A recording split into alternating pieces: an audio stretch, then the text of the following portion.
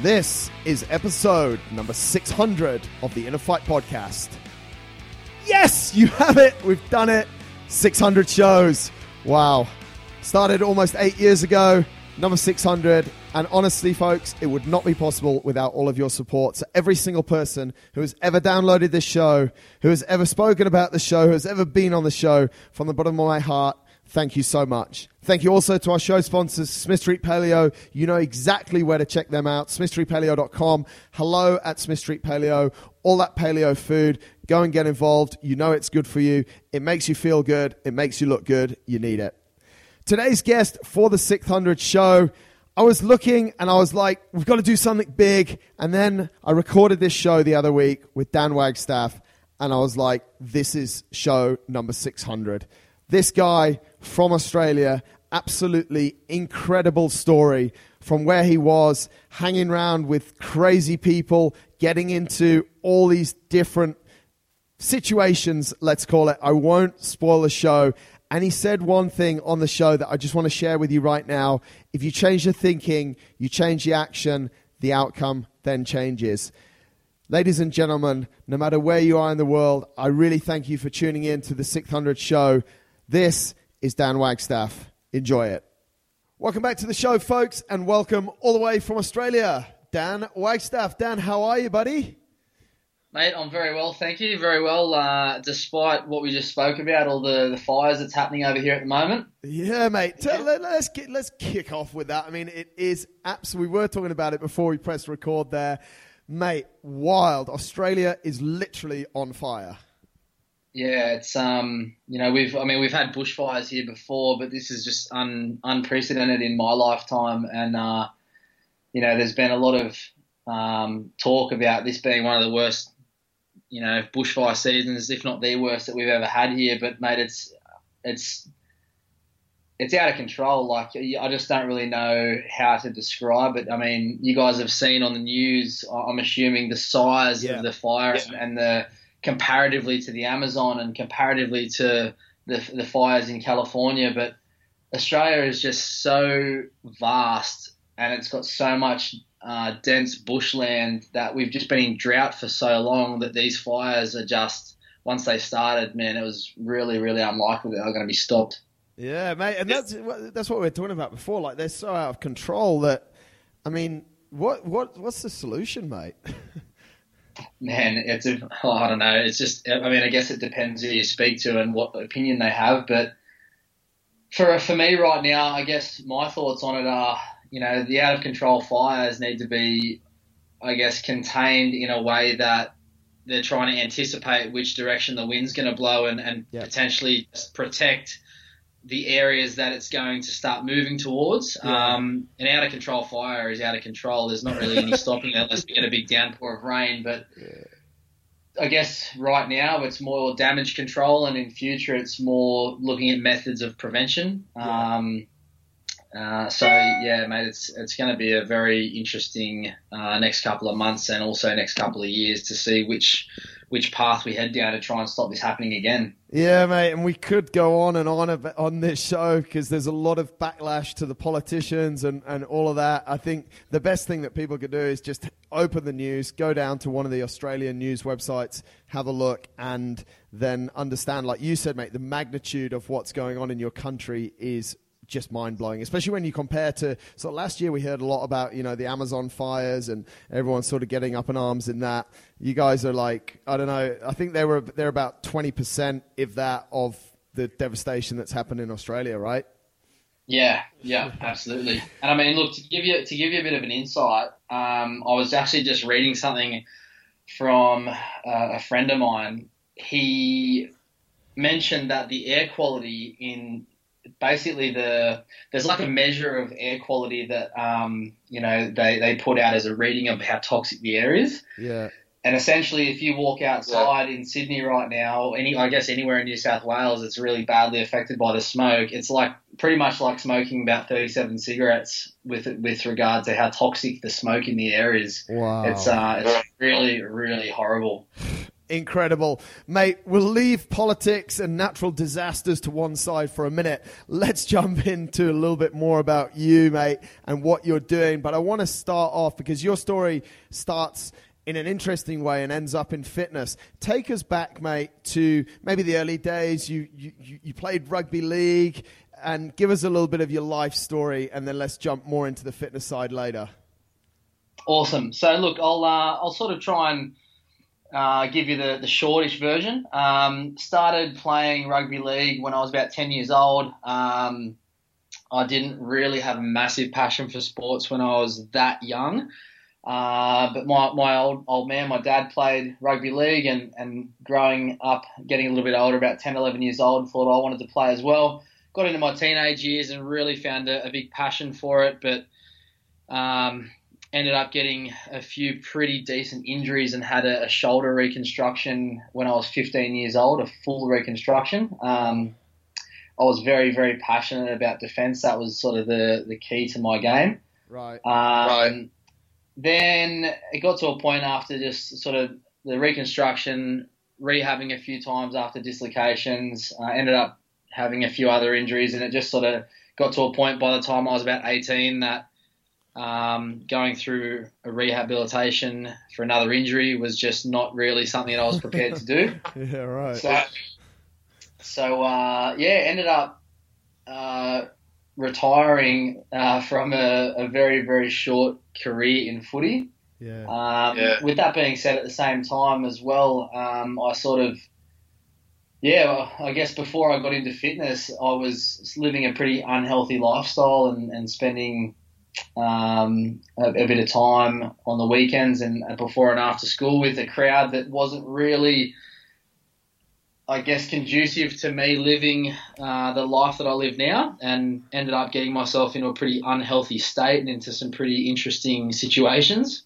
I'm sure we can dig a little bit deeper into those, mate. Tell us what's a interesting situation and state.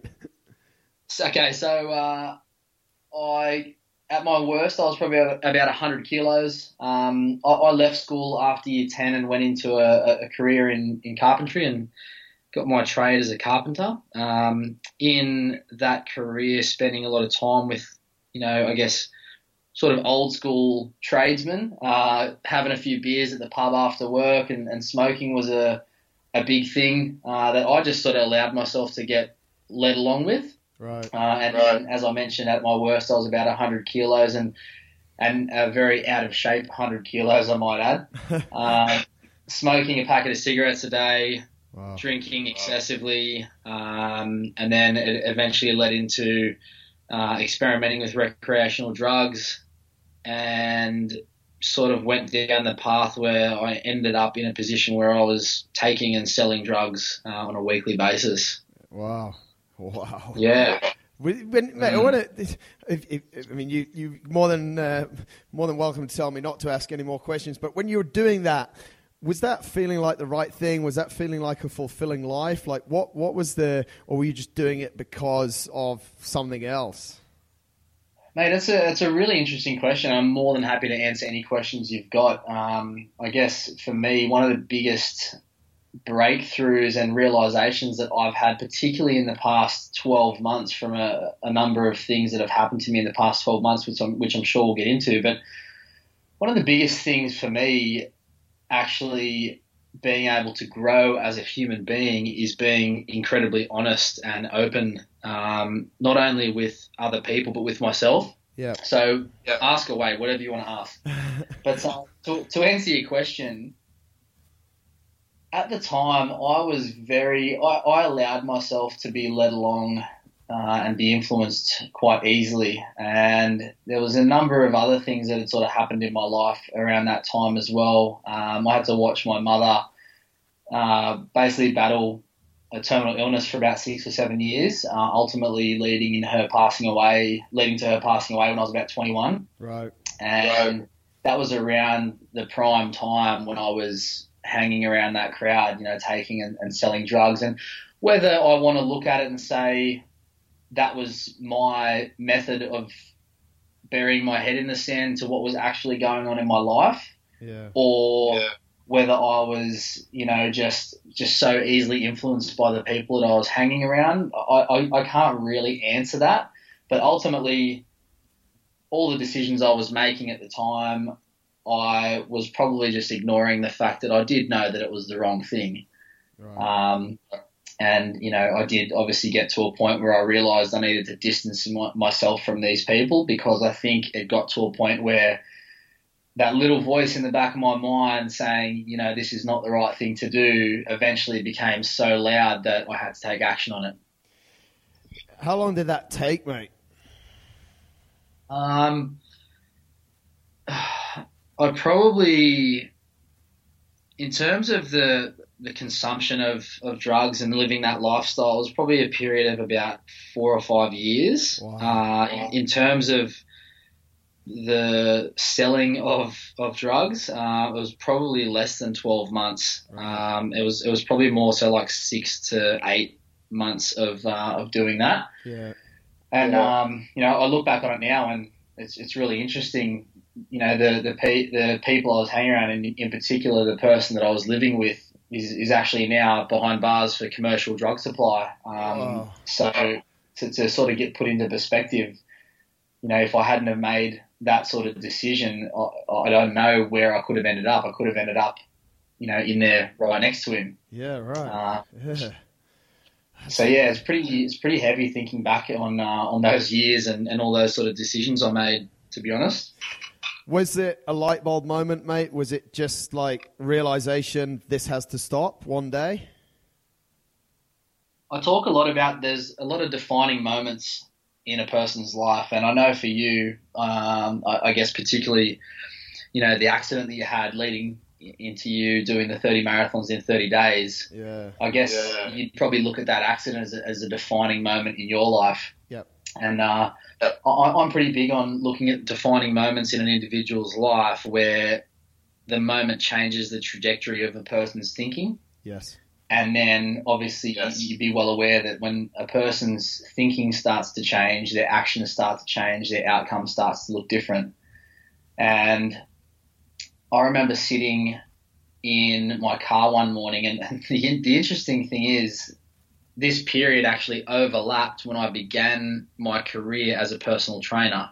Right. So I was going into the gym and promoting health and fitness and living a healthy lifestyle, while in the 3 days over the weekend I was going out and, writing myself off on alcohol and drugs. Mate, that sounds, sorry to jump in, but that sounds like quite a lot of Insta-famous personal trainers are still doing these days, mate, so nothing to be ashamed of.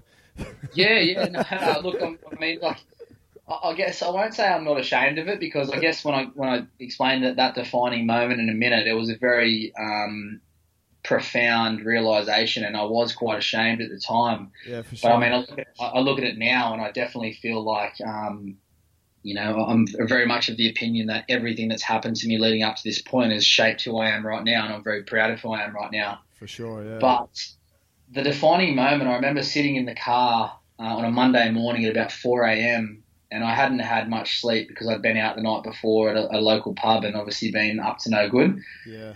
And I remember looking in the rearview mirror and actually saying out loud to myself that your mum would be fucking ashamed of you right now.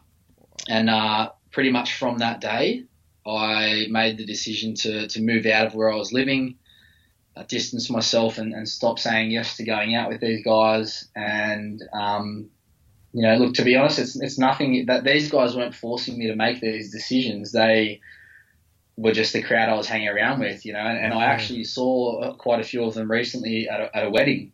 And I have no problem having chats to them and talking to them, but it was ultimately me allowing myself to be led down that path, which ultimately meant that I had to make the decision to break away from that path.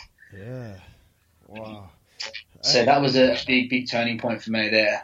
Yeah, absolutely, mate. That's crazy. So the catalyst really is, you thought about your mum and she'd be ashamed of you in the state that you were in that morning at 4 a.m., mate. That's just wild.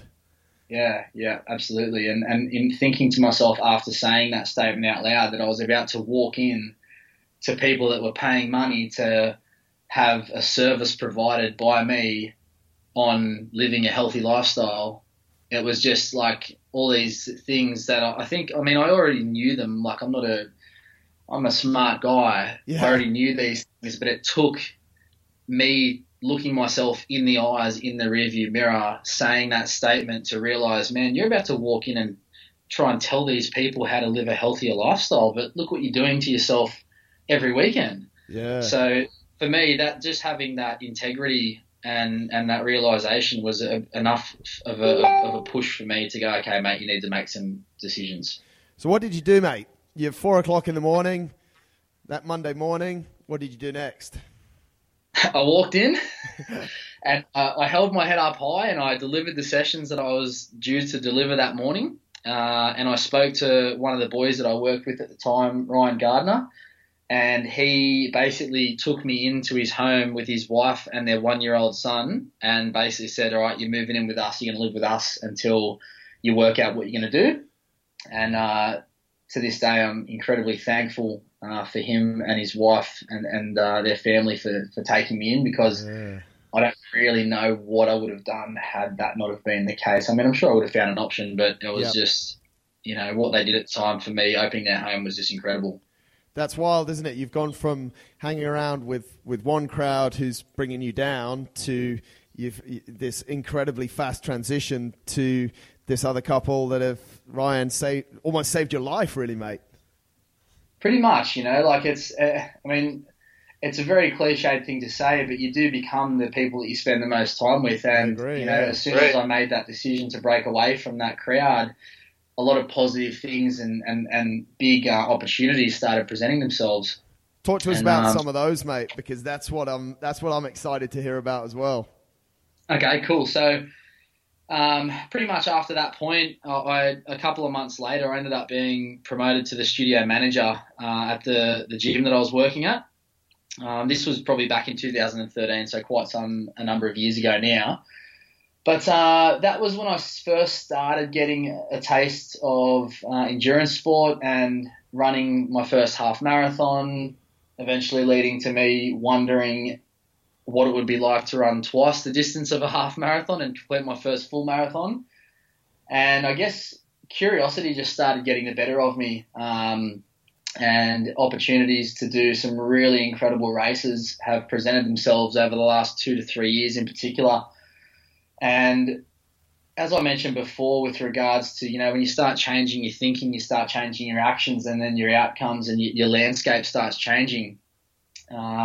I do put a lot of my opportunities that I've had in the last few years down to that defining moment and making that decision to take action and step away from that lifestyle. And some of the events that I've been fortunate enough to participate in the last 2 years have been absolutely life-changing, and met some incredible people who have become some of my closest friends, and even yourself to a degree. I mean, I think this is actually the first time we've spoken outside of texting or emailing. But your influence has inspired me to sign up for Ultra X Mexico this year. So incredible. There's some really cool events that I've done over the last couple of years. Talk to us about the first one, mate, and then maybe some of the other ones. Give people an idea of, I guess for 10 minutes there, I drew all the bad out of you. This guy drinking drugs, drug dealer, and now we're talking about we got to give you your light, mate, and your glory. What's all the stuff that you've done? Okay, so obviously you started with road races, half marathons, full marathons, and it was actually in 2018, one of my best mates and I basically started a campaign together to raise money for 2 charities that were really, really close to us. And it was basically training for a road marathon, and it's pretty much the flattest road marathon in Australia. It's where a lot of people run their best marathon times. Right. That's up on the Gold Coast in Queensland. Yeah. And my goal was to run a sub 3 hour.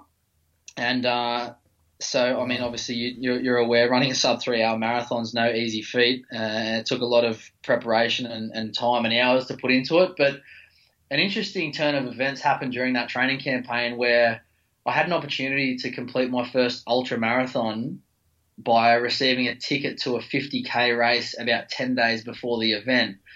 Now, all my training had been flat on road, a lot of speed work, and this race had about 2,500 meters elevation over 50 Ks on pure trail, which I had done zero training for. But as I said earlier, curiosity just gets the better of me sometimes, and I wanted to test myself by running an ultra. So I signed up for that race 10 days out.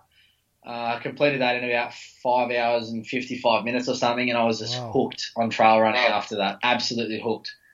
That eventually what was it, led mate? to me. What did you love about it the first time you went out and did it?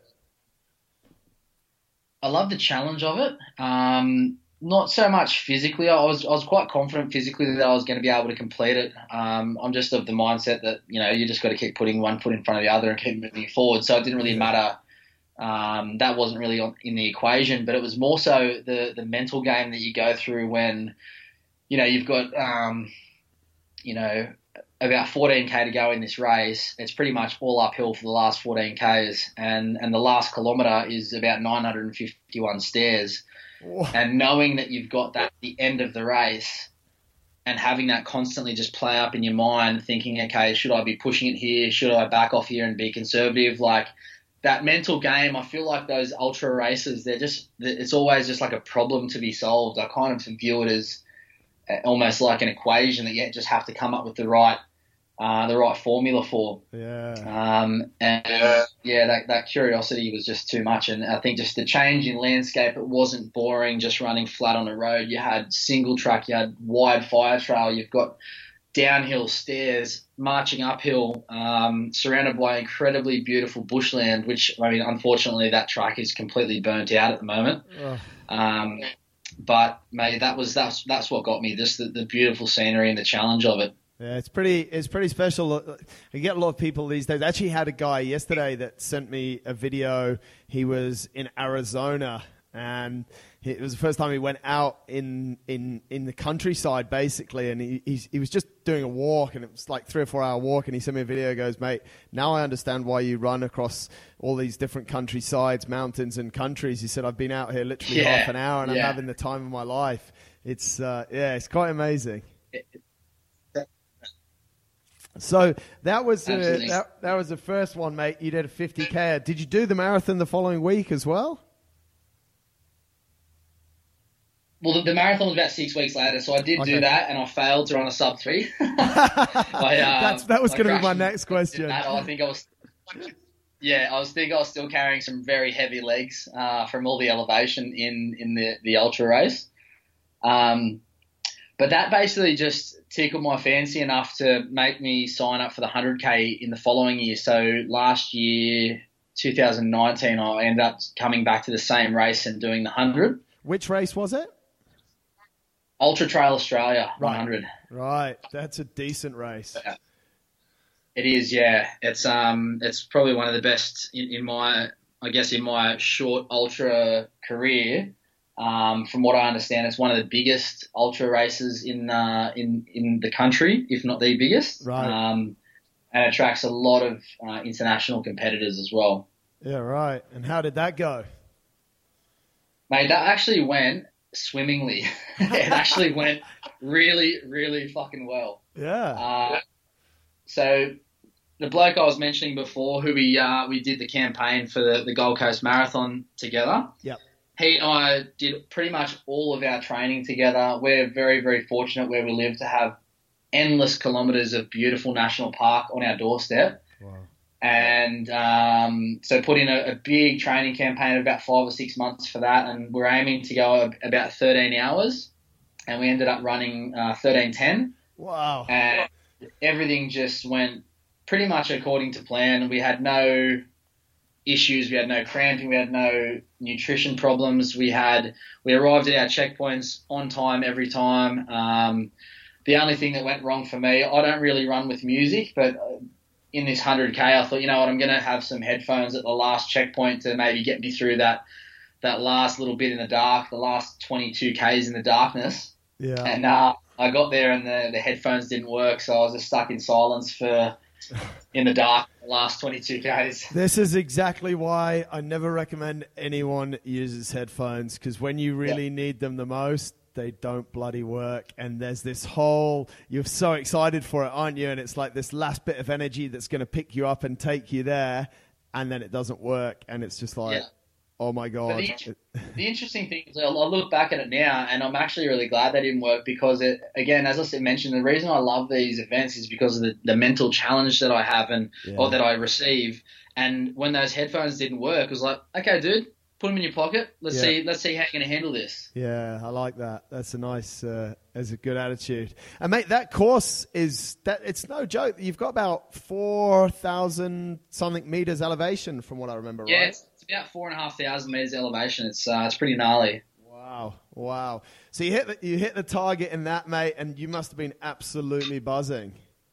Yeah, man. And running across that finish line, I've actually got some footage running across that line, and I've watched it so many times. It gives me chills every time I watch it. I can imagine.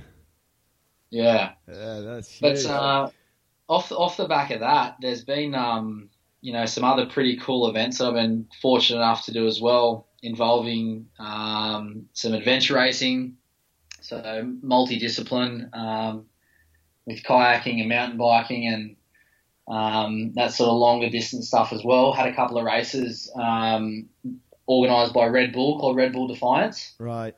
And one of those was over in New Zealand in a town called Wanaka. So Wanaka is a very, very mountainous area. I couldn't tell you what the elevation in that race was, but that race is 150 k's long. Had kayaking, running, mountain biking, a couple other little things in there. And that was a really, really cool event as well over a couple of days. Yeah, right. But that's just sort of, I guess that's just sort of some of the other opportunities and races that I've been fortunate enough to be involved in. And again, just I put it down to making that decision to, alter the trajectory of my own life back in the car that morning. Mate, incredible. And at the same time, mate, I want to jump into, we could talk about one thing here for hours, but I want to try and get as much in as we can. You have you have your fitness business, mate. You're the founder. You run Mind Body Athletic with a few other guys over there. Talk to us a little bit about that and what you guys actually do. Super slick website. Go check it out, folks. mindbodyathletic.com.au. Tell us about that, Dan. So Mind Body Athletic was born after I decided to leave that job, that personal training job I was mentioning before. I went back into building for about 15 months, just sort of trying to decide what I wanted to do and realised that I wanted to be in health and fitness, but I wanted to be in health and fitness on my own terms and build something that I guess I was super passionate about. And that's how Mind Body Athletic was born. We are a group training based facility. I guess I've taken a little bits and pieces from every sort of style of training that I've, participated in over the years, CrossFit, group style circuit training, strength conditioning programs, and basically just taken, I guess, the best of what I perceived out of, all those training methodologies and created a program that I feel, suits the demographic that we have here in Cronulla. Mate, we have a variety of different classes. We have an absolutely incredible bunch of members and a very, very strong community down at Mind Body Athletic who have all really shown how strong our community actually is, particularly in the past couple of weeks with all these fires and pulling together and donating and doing everything they possibly can to support the Australian community. That's amazing. We're sort of back a little bit to what you said earlier, hanging around with a certain crowd, mate. And talk to us a little bit about how you create like a strong community within your gym and the importance of that. Okay, so I am a big believer in that your community creates the culture. You have, obviously you've got myself who started the business and I've got staff who run the business and coach the sessions, and they are obviously key elements to having a successful fitness business. But for me, the clients are the guys that spend the time with each other day in, day out. They're the ones who are turning up to the gym. They're the ones who are making the friends. They're the ones who are inviting people who have just joined the gym out on, weekend lunches or going out to watch sporting events. So the clientele that we have, I like to sort of try and focus around, I guess, what I call some foundation members that have been with us from the start. Yeah. Yeah. I know that they're the ones who are truly loyal and passionate about Mind Body Athletic, and they'll follow us to the ends of the earth. And we really make sure that when, new members come on board, that we are very diligent in introducing them to as many members as we possibly can. And honestly, it's got to a point now where our members create the culture. The culture is, and the community that we have revolves around, a key bunch of members that have been with us from day one. And it's very, very evident when you walk in on any given session that new members feel immediately welcome. And you look at the people in the class that at that time, and it's no wonder why they feel that way. Yeah. And ultimately it makes my job and our staff, their job a lot easier, because all we have to do is ensure that people are getting results, people are being introduced to each other, and people are being held accountable to turning up to sessions. Yeah, it's you make it sound quite simple, mate. But having built our business and running it, you say it's the members and introducing people and make all those basic things. But mate, it takes a damn lot of hard work at the same time, right? It definitely does. It definitely does. I think I sort of tried to simplify it as much as I possibly could then, because I know we're trying to jam pack as much as we can into this time frame. But anything that's successful doesn't come without hard work, and a lot of time and effort put into it. And when I just described that, then I guess that's how it is right now. Yep. In the years leading up to this point, where I was the marketing director, I was the coach, I did all the acquisition, I did the retention, when I was the only employee of my company, trying to get that snowball to gain momentum was obviously a lot of hard work, and a lot of it was driven from me. So I think I sort of gave a bit of a snapshot of what it's currently like at the moment. So yeah, you're definitely right. It doesn't come without hard work, mate. Mate, what do you do to sort of train your mind? Do you have any rituals that, you obviously, you fast become successful in ultra running, you're running a successful business, you were able to turn your life around. Is there any things that you consciously do daily? We hear a lot about people, reflective journals, journaling, morning rituals. What's your hacks, Dan, for the success that you've built both in your business and also in your athletic endeavors? Okay, so in terms of, I guess, athletic endeavors over the course of 12 months, I'll start New Year's Day every year by doing something that I really don't want to do.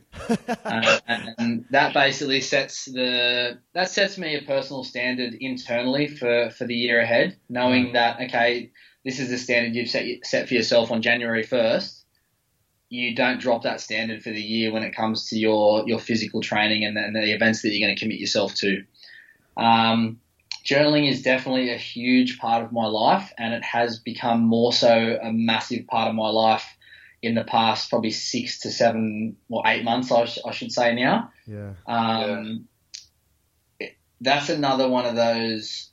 The journaling has been another one of those life-changing or trajectory-altering things that has really changed the path for me in these last 6 to 7 months.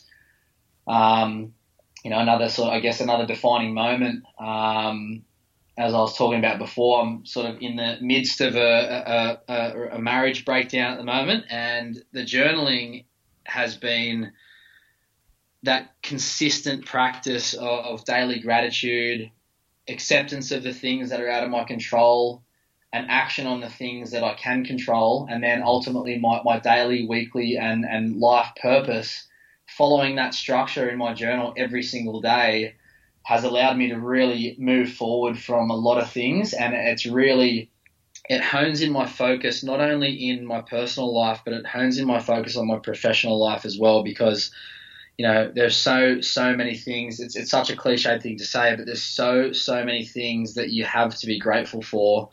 And once you get it down on paper and it's looking back at you in the face, it actually becomes real, and then you can actually recognize, okay, you know what, I actually really am grateful for that, instead of just mulling over in your head and thinking about it.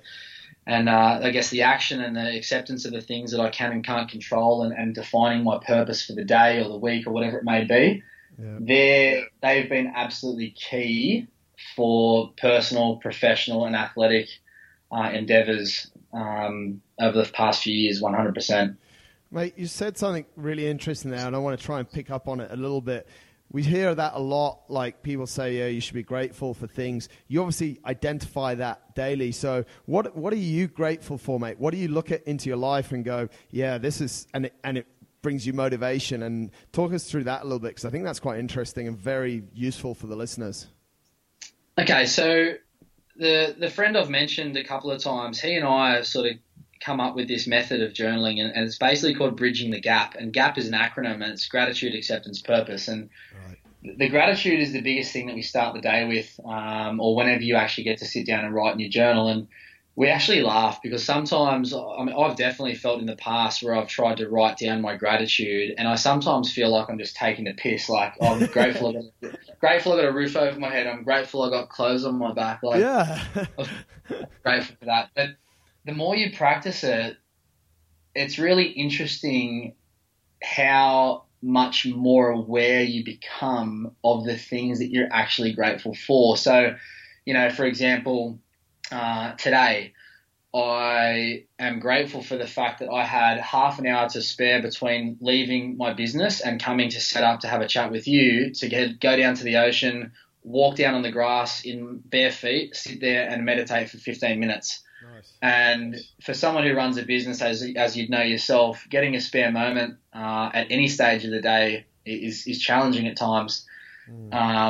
You know, so those tiny little things, or even the fact that last night as I was falling asleep, I heard raindrops pattering on the rooftop.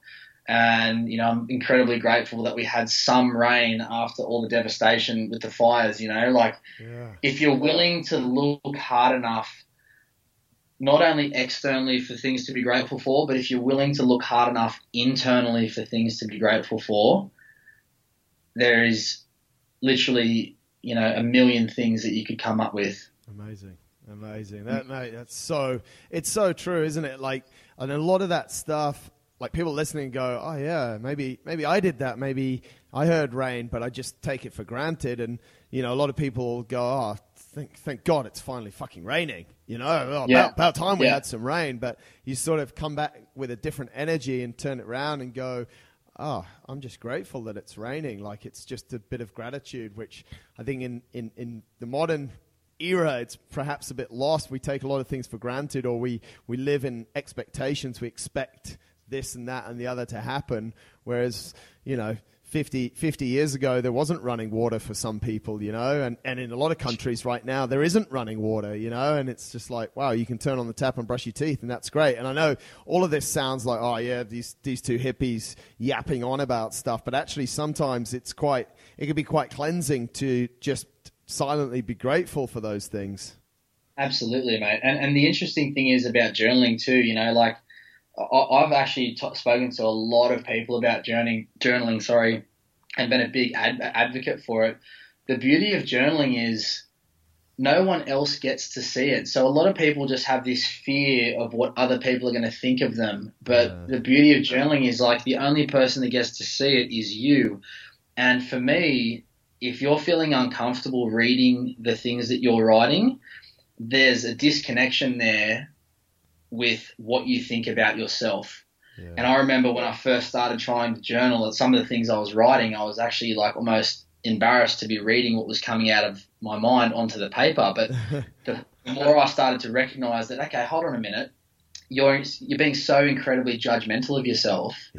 Maybe that's what's actually holding you back from moving forward and taking that step in your own life in certain areas, because you're thinking that other people are going to be thinking certain things about you when truly it's actually you that's thinking those things about yourself.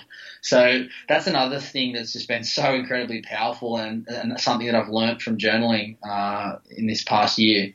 Mate, amazing. And I think in those 5 minutes, if you haven't inspired someone to spend a little bit more time in reflection, even if, folks, you're not going to write it down, even if, like Dan says, you may be feeling a little bit embarrassed at the moment, just create those moments in your life where you just think, and maybe just create mental notes to start. That's where it can start. But like you said, mate, I always encourage people, take a bit of pen and paper, have your own little black book. Like I've had black moleskin books for a long time now, and no one's ever opened it. I don't think my wife even opens it. And if they do, I don't really care. But it is quite funny sometimes when you just start doodling, writing stuff down, you like, is someone looking over my shoulder? But actually it doesn't really matter. This is for you.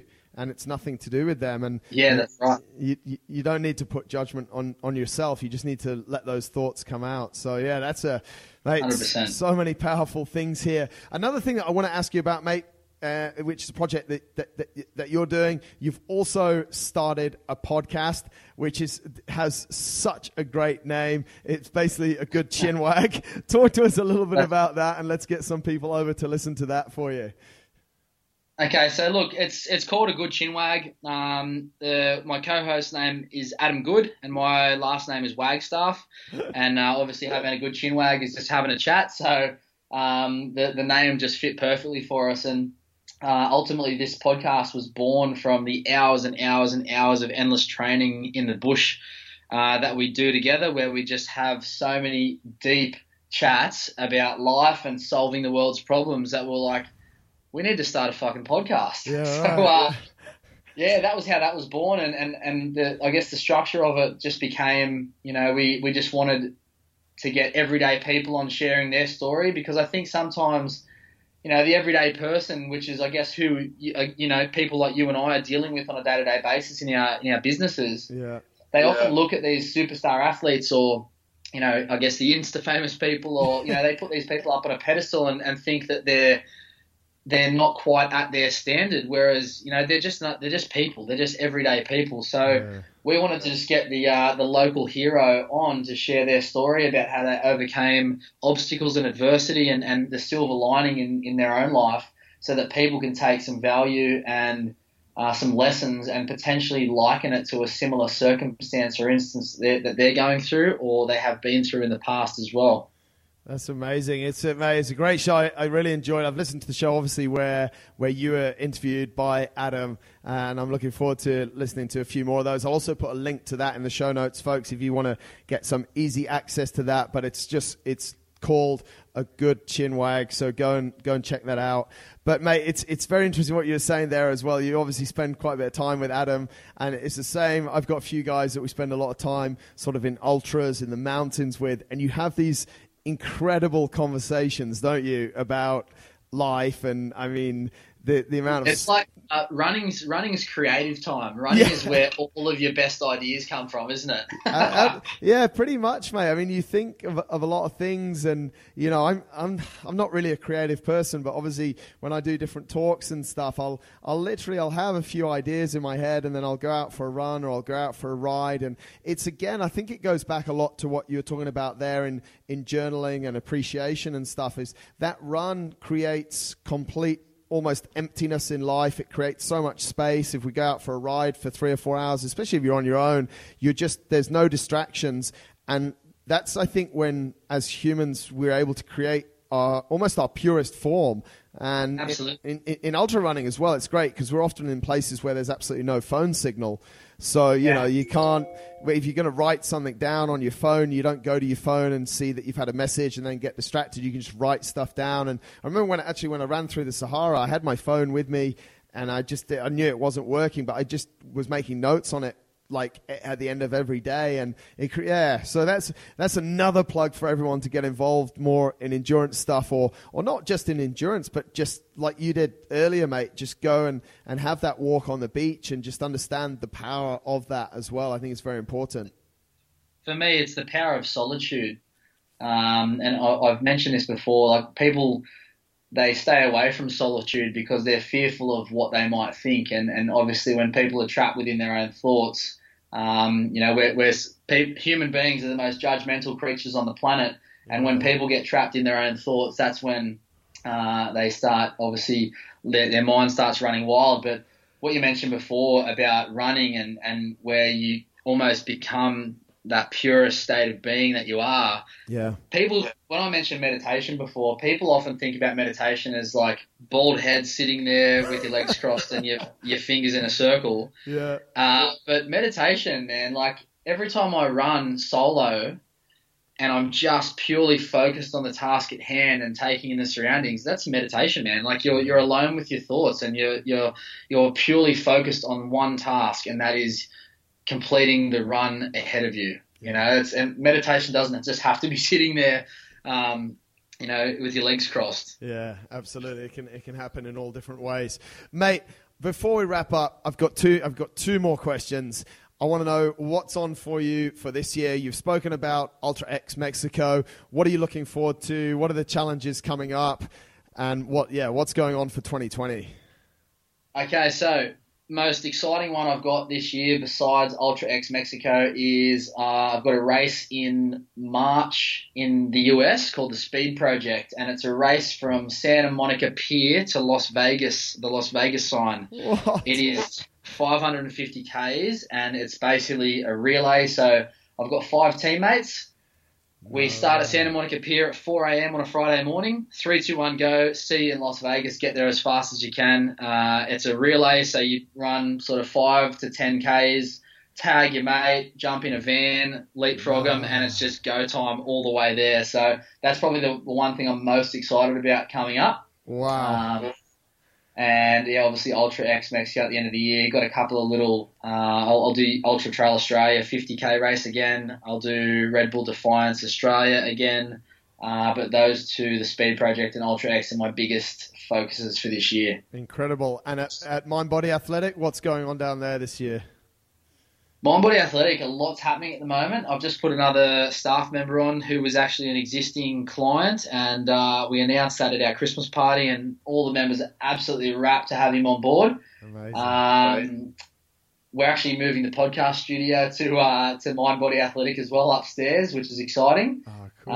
But for me, mate, just developing my staff and continuing to allow our community to create that culture and grow and do a lot of things in the community as well is a big focus for us. We're very, very passionate about community endeavours and things like that too. That's very cool, mate. Very, very exciting year. Folks need to definitely go and check Dan out, follow what's going on, hop over to their website, as I said, mindbodyathletic.com.au, over on Instagram as well. I'll put all these links in the show notes. It's dan.mba. And I'll also link to your podcast, mate, because there's a lot of cool stuff comes out of your Instagram, and I'm looking forward to a lot of cool stuff on that podcast as well. You guys just talk. You can tell that you're very good mates, and you just sort of literally chin wag. So it's a really good listen, mate. Before we wrap it up, and if you've listened to some of my shows before, you'll maybe know that this question is coming. If not, it'll catch you a little bit off guard, but that's okay. My last question for you, Dan, is you've obviously learned a lot along the way, mate. You've had some incredible experiences, which we've just scratched, I think, the surface on a lot of them, and we've got to go deeper another day. But, mate, one piece of advice from everything you've learned so far that you'd leave the listeners with, what would that one piece of advice be? One piece of advice. Okay, this is something that stuck with me that I read a number of years ago, and anytime anyone ever asks me a question like this is what I come back with, and that is, in the end, you have to give everything back. You cannot take anything with you. All you get to take is the love that you gave, the love that you received, and the experiences that your soul got to have, and the only way you're going to have those experiences is if you get out and just have a go. Awesome. What a way to finish. Dan Wagstaff from Australia, Mind Body Athletic, absolute legend, mate. Thanks for coming on the show. Mate, thank you so much for having me. I honestly, truly appreciate it. It's fantastic to actually get to speak to you, and I'm sure we'll cross paths again in future. Yeah, those I might be looking for a place on that team in America, but don't tell my wife. But still, that's probably something off the record. Yeah, mate, definitely jump on their Instagram and check it out, the Speed Project. It's epic. That sounds amazing. Dan, thanks a lot for your time, mate, and we hope that you stay safe down there in Australia. We'll be keeping an eye on that as well. Thank you so much, mate. All right, buddy. Cheers now. Take care, bud. Bye.